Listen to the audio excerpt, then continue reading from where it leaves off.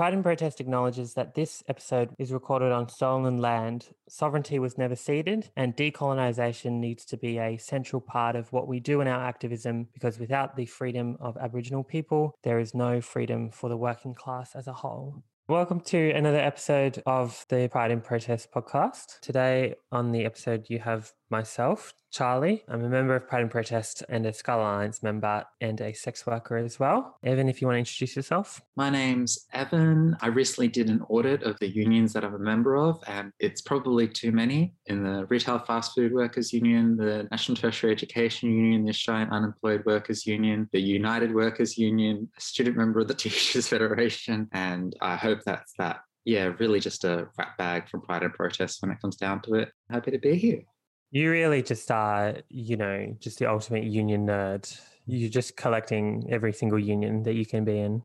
Yeah, it's like seeing litter on the ground and be like, ooh, that's a new union. That's new. You're working class literally by the fact that you have to pay so many dues that it keeps you being working class. And we have Cleo, if you can introduce yourself. Cleo Carley is my full name. I'm a professional dominatrix from Sydney, also a member of Scarlet Alliance, but only the one not quite union so far. So we've had 3 sessions since we last did a little summary about sex work. First one is about real-life unionisation attempts here in Australia and New Zealand, and then a session on looking at what the Nordic model is and also what the rescue industry is. So I think we might start at what we think is not a good way to have laws around sex work versus what we think is good, i.e. unionisation. Yeah, let's start with our conversation of the Nordic model. So does someone want to give a summary of what the Nordic model is and generally why it's bad for sex workers? Yeah. The Nordic model is a law that purports to protect sex workers, almost always understood to be like victims of gendered violence within like a kind of rad-fem framework. And it purports to do this by criminalising the buying or the purchasing of sex rather than the selling of sex, which in practice sounds appealing to a lot of feminists and just well-meaning other people not involved in the sex industry. Yeah, it doesn't work. Basically, in the Nordic Model Week, we looked at a paper from Sweden about Sweden abolitionist discourse and law called Effects on the Dynamics of Swedish Sex Work and on the Lives of Sweden Sex Workers. And that paper looked critically at the conditions for sex workers by the Nordic model in Sweden, which I think was where the Nordic model was first begun. It's definitely been around in Scandinavia for longer than anywhere else in the world since the early 2000s. And in AIM, the law attempts the abolition of prostitution through criminalising demand rather than through the criminalisation of workers selling sex, as I said. But yeah, by the law's own measure of success, which is a decrease in the number of sex workers, it hasn't worked. There's been a decrease in the number of street sex workers in Sweden, but that could easily be explained by other factors like the rise of online sex work and better access to advertising websites, as well as some of the impacts of laws like this mean that people are necessarily having to be better hidden and less honest about the fact that they're doing sex work and the conditions in which they're doing sex work. So in practice, the Nordic model often just means migrant workers are deported, other workers are possibly evicted from their houses because their landlords are seen to be profiting off the proceeds of prostitution. Sometimes when workers work together, we found out there was an article that we looked at in the Nordic Model Week also from Ireland, where 2 migrant sex workers had been arrested and I believe deported for working together in the same flat, which is understood to be brothel keeping. So there's a number of ways in which this law doesn't help sex workers at all. And most of the time it actually makes the experience of doing sex work a lot more dangerous and less safe. Yeah, I know from my experience watching the debates around the Nordic model, it's particularly pernicious in terms of migrant workers, because one of the things that I've picked up like from the Ireland reading and some of the readings in the week, but also just generally seeing it in the left, is that in the Nordic model, and it's interesting when people say that, they're sex work abolitionists, because that's usually the one thing they're abolitionist for. And that means that police and, the Department of Immigration kind of become bosses for workers in one form or another. And what does that mean, say, for a migrant worker whose work has just become illegitimate and that's kind of their reason for being here? It actually wedges people into this weird bit where in order to defend their livelihood, it wedges you into, do you defend your bosses, like in order to keep earning money, or do you defend yourself? And like, where is that clear line? So I think we should also look at the Nordic model as like, one, it's a pro-cop thing, and that it like enshrines police in the role of bosses, but it is a way of like breaking down working class self-identification and fighting for one's own interests. Like, you really do need decriminalization in order to support people to unionize. And so it really comes down to why I think it's particularly striking, like when Cleo mentions like that it's a radical feminist critique. Actually, I think we need to be clear that like, you know, it's a radical feminist critique, and it's not a like pro-union critique at all. Like, it's not a leftist critique or anything else. It's actually just something that bashes down a section of the working class, and just like completely disgusting. And to look at like the experience that I've seen is actually it just migrants being deported, and usually white women who are helping to lead this campaign to save sex workers by putting them out of a job and out of a country. It's really not a good legislation and framework. And I think what's worth noting about the practical application of it is it's really just putting this, you know, supposedly feminist face on the exact same tactics that we see with other models. You know, it really does remind me of the legislation model that Queensland has. And the laws in Queensland are so prohibitive about what the things that you can do in Queensland are, that it means that a majority of sex workers in Queensland work illegally in order to work safely. So when Cleo mentions that two workers can't be working out of the same apartment, it's the same for Queensland. You know, you can't have two workers in the same apartment. It's considered a brothel. Therefore, they would need to register it. If they don't register it, they're working illegally. Same with, you know, prosecuting people based on the fact that they have condoms. That's used both in criminalisation and legislation models if people are working illegally versus the Nordic model. So at the end of the day, the process by which the work of a sex worker is stopped or is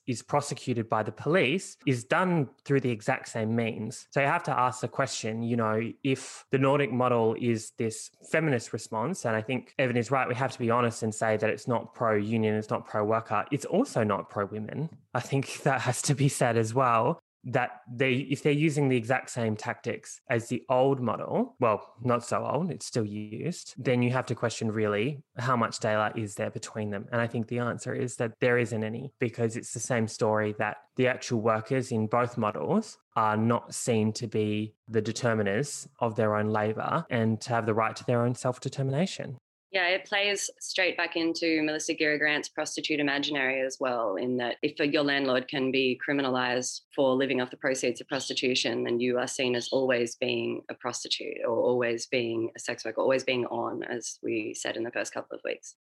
So we also in that week, we read an article which summarised the state response to sex workers under the Cuban Revolution. And I think this reading is a really good example of when you have a form of state socialism that without actual unionisation of the workers, you're also going to end up with a situation in which you are hurting workers just this time round under the name of communism. Does someone want to quickly summarise what's in that reading or what happened to sex workers once the Cuban Revolution had started? Yeah, I think what happened in Cuba, obviously there was that form of, I suppose, revolution. But what's interesting in this experience of revolution is that we had this reform that came, the promise that, you know, we would all, like, every person in the world would get into this job and be empowered. But what does that mean for people for whom it's not on their terms? Like, you know, what does working class action mean if the workers themselves actually don't support that reform? So when the left came into power, and I think it's important to clarify that, like, the left in Cuba is not the same as the left as we know it in Australia. It's a very different political tendency and is more Marxist-Leninist in orientation.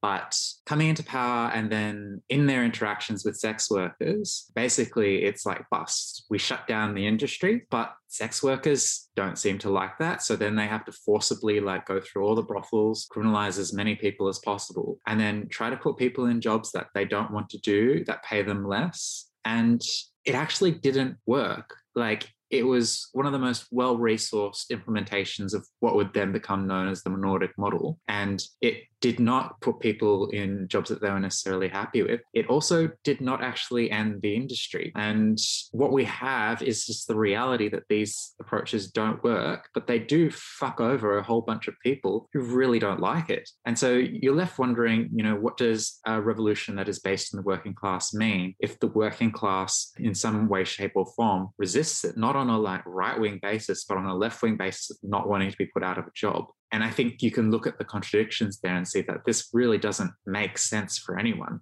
It also starts troubling the narrative when you look at the Marxist-Leninist perspective of you just throw more jobs at it and you just try to universalize early childhood education, create a welfare system. And in this situation, there were people still wanting to do the job. And I don't think it's because personally that I think any job is a great job, not sex work, not anything, because I think no one likes having to do completely something for money. It would be great if we could have free food. But at the end of the day, if you can do all these reforms and you can even have cops going around trying to criminalize work effectively under a communist state, and you still can't get that thing that you want, maybe it's the wrong goal. Maybe the goal should be liberation. Maybe the goal shouldn't be sex work abolition. It's like putting it in the wrong direction. Yeah, I think what was striking about that reading was the way that they talked about the workers was it was very difficult to separate the sex workers from their pimps or their bosses, essentially treating them as, as this reactionary class, which is, at the end of the day,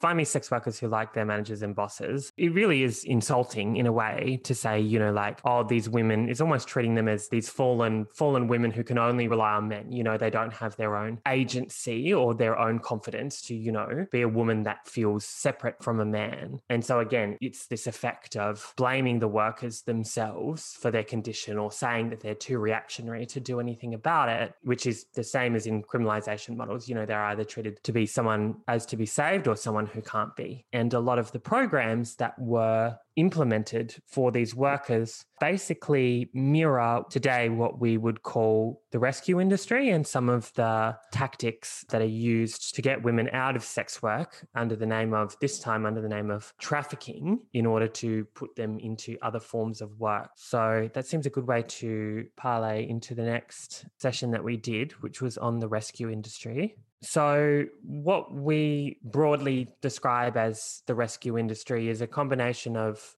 pressure groups who are looking to use language around international human rights and paddocks about human trafficking and labour trafficking as a way to put forward an abolitionist narrative of sex work under this guise of discussing human trafficking, sex trafficking and labour trafficking. It involves pressure groups, it involves NGOs that put people into certain forms of work instead of sex work. It also heavily involves police forces and immigration forces because normally the conclusion of, laws or policies that are based around stopping human trafficking via stopping prostitution just ends up deporting workers if they're prosecuted under these laws. So just sending them back to their home country rather than providing them with any form of welfare. Yeah, let's get into the rescue industry. So Ali and I picked the readings for the Rescue Industry Week. So we looked first at, I guess, arguably the birth of the rescue industry, although it definitely has tendrils that reach further back, especially to these sorts of frameworks that we just spoke about in the Cuban example, have definitely played into it. But where the reading sort of starts is in the early 2000s and the Iraq War. And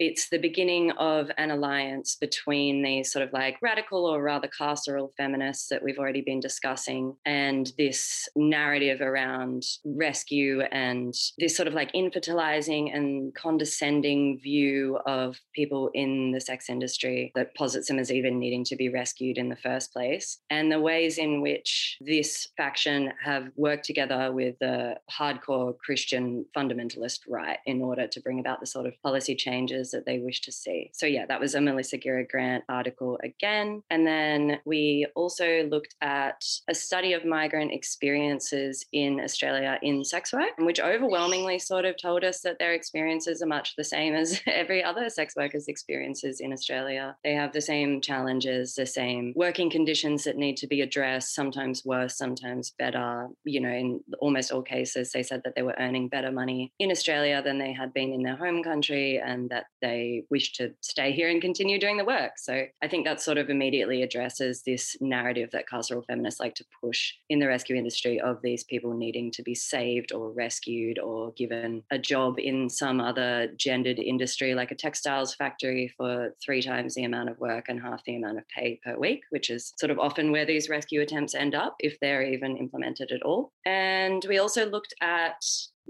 another reading from the book We Too, which is a direct response to the Me Too movement by a number of different sex worker contributors that wrote essays for the book. And the book is sort of aimed at feminists, I suppose, and their ignorance of sex workers' stories when it comes to the Me Too movement and their refusal in a lot of cases to see sex workers as workers before they see them as people involved in sexual industries. So the next reading we looked at was called Victim Defendant, Women of Colour Complicating Stories About Human Trafficking. And it was written by Krista Marie Sacco. So this essay basically looked at a couple of different fictionalised stories based on real stories of people who would currently be considered victims of sex trafficking under US law, but in all 3 cases were actually involved in sex work of their own volition and agency. And I think that that's sort of an important intersection to look at. I think sex workers spend a lot of time distancing themselves from sex trafficking with good reason. Sex workers shouldn't have to explain the existence of sex trafficking any more than a voluntary organ donor should have to explain the existence of organ trafficking. But at the same time, trying to create a binary between sex work and sex trafficking often means that we ignore the voices of the people who have been involved in both. And in a lot of cases, especially in the US, if you have been sex trafficked, you're probably going to end up with prostitution charges on your record. You might have further complications from being involved in these industries for however long you've been involved in them. You might not have transferable skills. You might not be given other employment opportunities because you've got a criminal record or because of the stigma associated with doing sex work in the first place. And so often victims of sex trafficking, once they have been quote unquote rescued, end up going back into sex work with full consent and agency. I mean, as much as anyone can have full consent and agency under capitalism. So, I think that was an interesting essay to look at because it really spoke to that perspective of people who've been involved in sex trafficking and been involved in sex work. And it illuminates the fact that we don't listen to those voices anywhere near enough. Yeah, I think an interesting thing to look at is also how long people haven't been listening, because every time I read something, even sex workers, in the beginning of capitalism, there's this vein of how sex workers can be saved. But then scratching underneath it as well, there's usually another agenda of exploitation. One of the things that's really interesting to look at, what is a basic rescue industry? And I think of how, and it's something that I've been getting into a little bit, in terms of history, but in Ireland, Mary Magdalene houses, there's this long experience essentially of these women must be sex workers. We'll put them in these centers and basically use them as slave labor. In some ways, you could say, maybe it gets better, but modern rescue industry, as I've seen it in Australia, is really gross, which is a bit of an understatement. I guess peak example is Project Respect that I kind of remember in Victoria, which is run by this rogue Greens person, Kathleen Maltzahn, who's every leftist favourite person to hate. I remember being part of a Young Greens release and comment urging people to not campaign for her. But she was a councillor on Yarra, which then funded her program Project Respect. You look at that insidious level of funding about getting sex workers out of the industry, many of whom are sex workers, and into shit jobs. That's exactly what we're all campaigning against with the job search provider. Every person's wow, those JSPs are shit. We hate Serena Russo. We hate all these employment services that are basically exploiting people. It's the exact same thing, but then people are wow, somehow we stand this for sex workers as if it's meant to be a good thing. And it's not. It's just another form of policing. And I think the other thing to tie into is how the trafficking narrative is one that actually just bolsters the right in this sense. So whether it's used for McCarthyism or homophobia or whatever, there's this long train of oh no, the moral panic over sex workers means we need the greater ability to crush migrants because white slavery or white kids are in peril. But you look at actually how trafficking is used by the right, and refugees is a good example about how Kevin Rudd will go on camera being people smugglers, so awful. And you find out what's people smuggling. Well, a good chunk of the refugees are criminalized as people smugglers and then put in indefinite detention. And there's this concern with trafficking, which I think, it's really legitimate to talk about trafficking and what you want to do, which is then interwoven with the refugee question. And suddenly all these refugees need to defend around like the idea of people smuggling. Actually, no, they should just have the right of asylum. And you can see that this like double standard beat up is just like so screwed up. And that's kind of like the narrative around trafficking has echoes there. The issues around the rescue industry, so much like the JSPs that we're trying to fight, regulate welfare recipients. And so it just shocks me that there's someone like Kathleen Maltzahn or many other leftists, well, I wouldn't really call them leftists, I'd say pseudo-leftists, who pose around that with the rescue industry and think that's a good idea. You ask any lefty person, the JSPs are a good idea or people smuggling laws are a great idea, they're going to say no because it's so fucking obvious. But somehow people are like, sounds like a great idea. Let's see if I can make some money off of it. And that's what you do. You just follow the money. And, well, it's fucked. Definitely, especially because the problem at the root of both people smuggling, like, you know, from the context of refugee law and people smuggling from the context of sex trafficking is criminalized borders. Like in both cases, the problem is actually a systemic problem of criminalized borders and wealth inequality, both of which not able to be addressed through the carceral system. 100%. I mean, refugees can't even get reliable jobs here. Like they're just locked into poverty. As if any like carceral feminist is like, oh yeah, let's criminalize sex work and do a rescue industry. Actually, like maybe refugees getting jobs, maybe that's where we should be concerned with supporting people. But I don't know. Yeah, I mean, you know, mentioning whoever that fucking person is, you know, like she's just cashing a check. All these people are cashing a check off fucking women's misery. You know, that's the thing. They're not helping them. They're cashing checks through these organizations. And I think it's disgusting. You know, and we talk about the police being bosses a lot through these kinds of things. And it's quite shocking how in the US, you know, like they really are bosses in the sense of like they act as JSPs, you know, it's not just them criminalizing the work and barring them from the work itself. It's actually them then putting them into programs into which they're doing other jobs, you know. They are literally like job facilitators as the police. And so I think that's, you know, a really stark and clear example of how the police are used not just to suppress labor, but actually to direct it in the ways that are in the interests of the ruling class. And done through means of, you know, I mean, an employer normally has the ability to make you afraid of firing them. You know, in this case, the police are giving them the choice of either testifying against their trafficker, testifying against, you know, an individual who's very potentially dangerous, or being deported, you know? Like the threat level and the coercion that's used by the police in this case as a boss is just astronomical. Yeah, I think it's probably also worth pointing out something that we got from that other Melissa Gira Grant reading on the coalescence between the quote unquote left and the right on sex trafficking is that those laws are then exported to the rest of the world. So the US's position on sex trafficking and sex work, which purposely conflates the two, that is then exported to a lot of other countries that rely on US aid because they refuse to give aid to any NGO in any other country unless that NGO takes an explicitly abolitionist stance on sex work. So, I mean, yeah, it's not even relegated to the imperial core. Yeah, and, you know, I was reading about a precedent in the 19th century, which was called like the White Slavery Act or something. I don't know if you have come across this, but yeah, basically there was a moral panic about someone went somewhere in Europe and saw some English workers and they were basically like, oh, there are some sex workers here, they all must have been trafficked. So they went back to England and then, you know, a tabloid rag did a write-up about it, did a beat up, and it basically ended with all these demonstrations and this mass panic around people being trafficked to other countries that it formed the basis of criminal legislation in a domestic sense in Britain. And it was also used to some degree. There was some white slavery panic between South Australia and New South Wales in the 19th century as well, which also led to some state legislation. So panic around human trafficking has been present since the 19th century and has formed domestic laws. And now with the advent of internationalism, it's just gotten worse.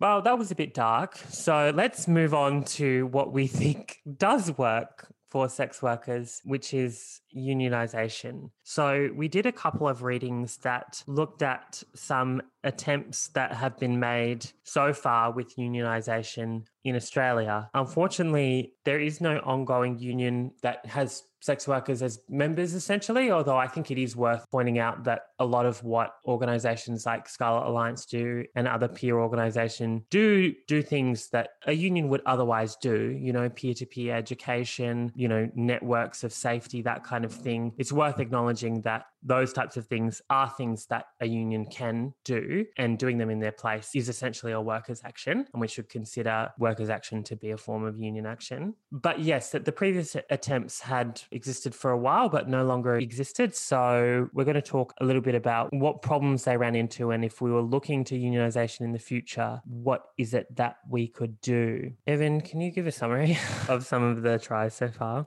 Yeah, there have been a few attempts. I'm aware of an attempt to organise full service workers primarily in Victoria. I believe the organiser's name was Phoenix, and they were interviewed in Marie Claire. And the union that took them up was the MISOs, which has now been amalgamated into the United Workers Union. So I guess technically one of my unions does cover sex workers. But the strategy at the time was they would start organising brothels, and they found that brothels, in fact, just like Uber does now, despite like people seeing themselves as contractors, it constitutes an employment relationship. So even though like it is on paper not like waged, it in fact constituted an employment relationship. And there was even an award developed in Victoria, which until Work Choices by Howard, like continued to exist. But what they found was not a huge take up of unionisation. The model was that the MISOs would allocate a paid organiser, which they did, to sex work organising. And that was quite a coup, like defeating the like homophobic views inside the labour movement, because we need to be honest, there's like a real Catholic history to it and a radical feminist element inside certain sections. But they had that resourced organiser and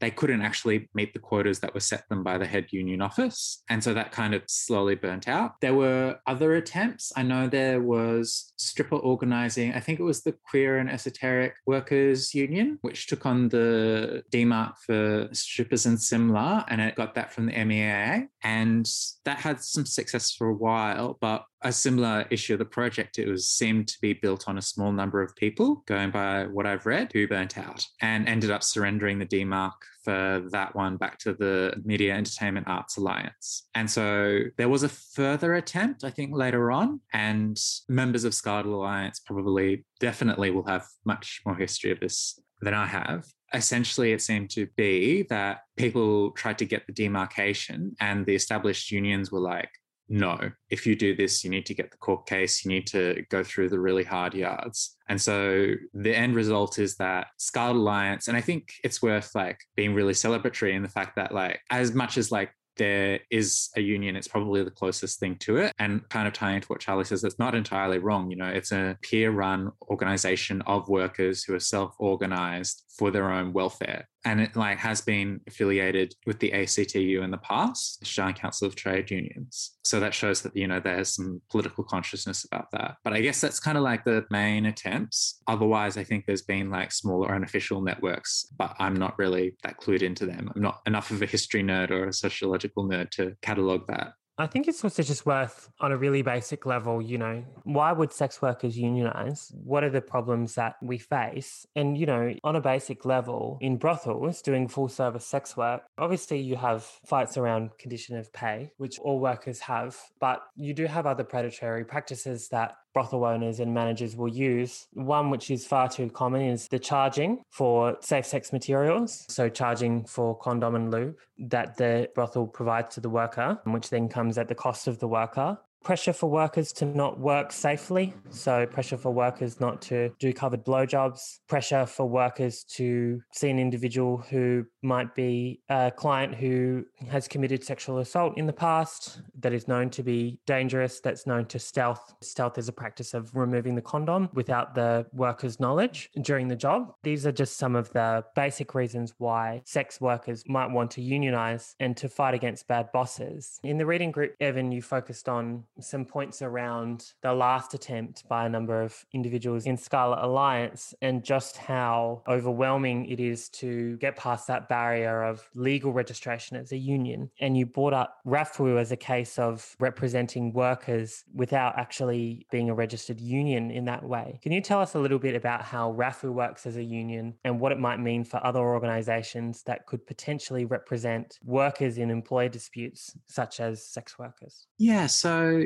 I think it's worth differentiating. Like, there's a union in practice, which is workers self-organizing, and there's also like legal definitions. And there's a kind of like idea of a registered union, which doesn't purely come from affiliation to the ACTU, means that you have bargaining rights when it goes to enterprise bargaining. So you get certain rights of inspection as well at work sites that are legally entrenched. And to be clear, RAFWU doesn't actually have those. It's an incorporated association in terms of that legal definition. But on the question of bargaining, when Gillard, in trying to retain as many neoliberal anti-worker elements of Howard's work choices as she could with the Fair Work Act, actually left a loophole that the left, renegade unions like RAFWU, have been able to exploit. She left it so that not just unions could be at the bargaining table, but quote unquote independents, so that the anti-union workers would have a perspective. Of course, in the context of Coles and Woolies, where you have a yellow union like the SDA, which actually suppresses workers and tries to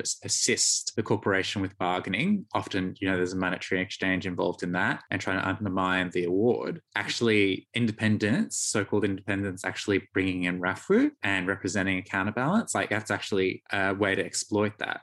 Technically, any incorporated association with the right politics scenario could be at that bargaining table and exploit those same loopholes. So I guess that's one element. And in terms of inspections, like there are sites where RAFWU has been able to do those kinds of visits. And actually that's been built up because there's power and where workers have been managed to get like some kind of concession from the bosses. And I think kind of like what really needs to be brought back is workers have whatever powers and conditions that they can enforce. You can have the best agreement, the best award, but actually if you don't have a workforce that's willing to enforce it, then you don't receive any of those benefits, which I guess brings it back to like, RAFWU can do that because it's a fighting union, and the agreement was recently won at Better Red Than Dead is inspirational. It's the first retail industrial action in my lifetime because every single other's been repressed by the SDA, and it's won stuff and it didn't need to be registered to do that. Yeah, it reminds me of discussions around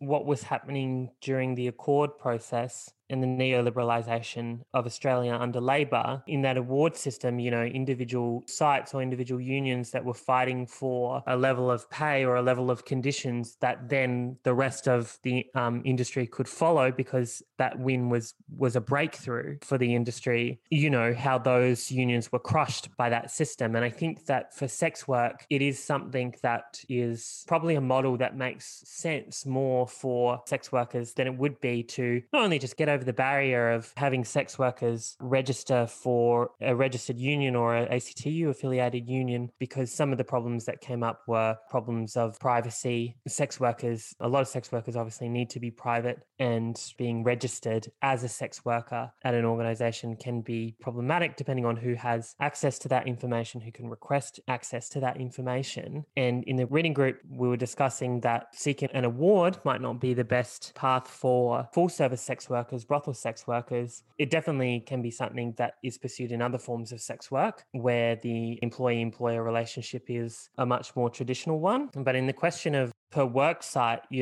I think even having either just an incorporated association represent them in an employer dispute or even a wildcat strike. This is the thing about casualisation and precarious forms of work, is that it presents challenges, but it also presents opportunities, because at the end of the day, getting together a wildcat strike for a single brothel actually could probably be a lot easier than a unionised work site without the fear of the entire union being fined and penalised for it. I think also unionisation could be useful in addressing some of the issues that sex workers face around financial discrimination as well. Like, lots of sex workers have had problems getting bank accounts and home loans, and MasterCard and Visa sort of like hold the reins on what can be put on the internet and shared on the internet across a number of different different platforms and websites at the moment. So strong sex worker unions would definitely be able to go some way toward addressing some of that in a way that we can't without collective action. Yeah, and I guess like something that ties into that, and also like what Charlie says about how things fit different parts of the sector as well. I guess it's worth being creative and thinking about, you know, what these discriminations are, because I think sometimes it can be easy, well, not easy. I think because of the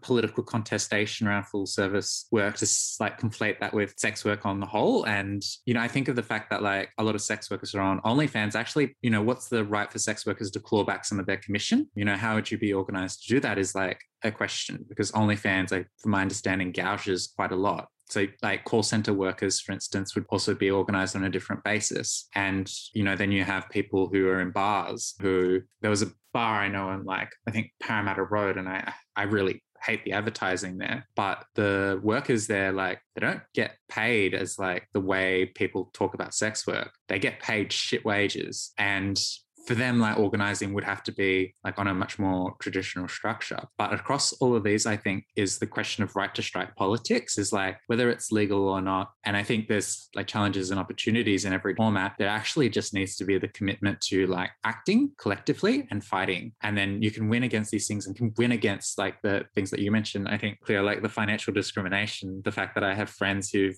struggle with getting bank accounts. And like that ties as well into like, how do you respond to things like the religious freedoms bills, honestly, and like the license that gives to people who've got sex worker history who are in other jobs. Because as much as the right talks about how they love to get people out of sex work, actually, you know, they want to create these kinds of legislations that make it very difficult to transition out. And, you know, it's about having that industrial protection there too, so that we have a whole of class organization, almost as if we had one big socialist union.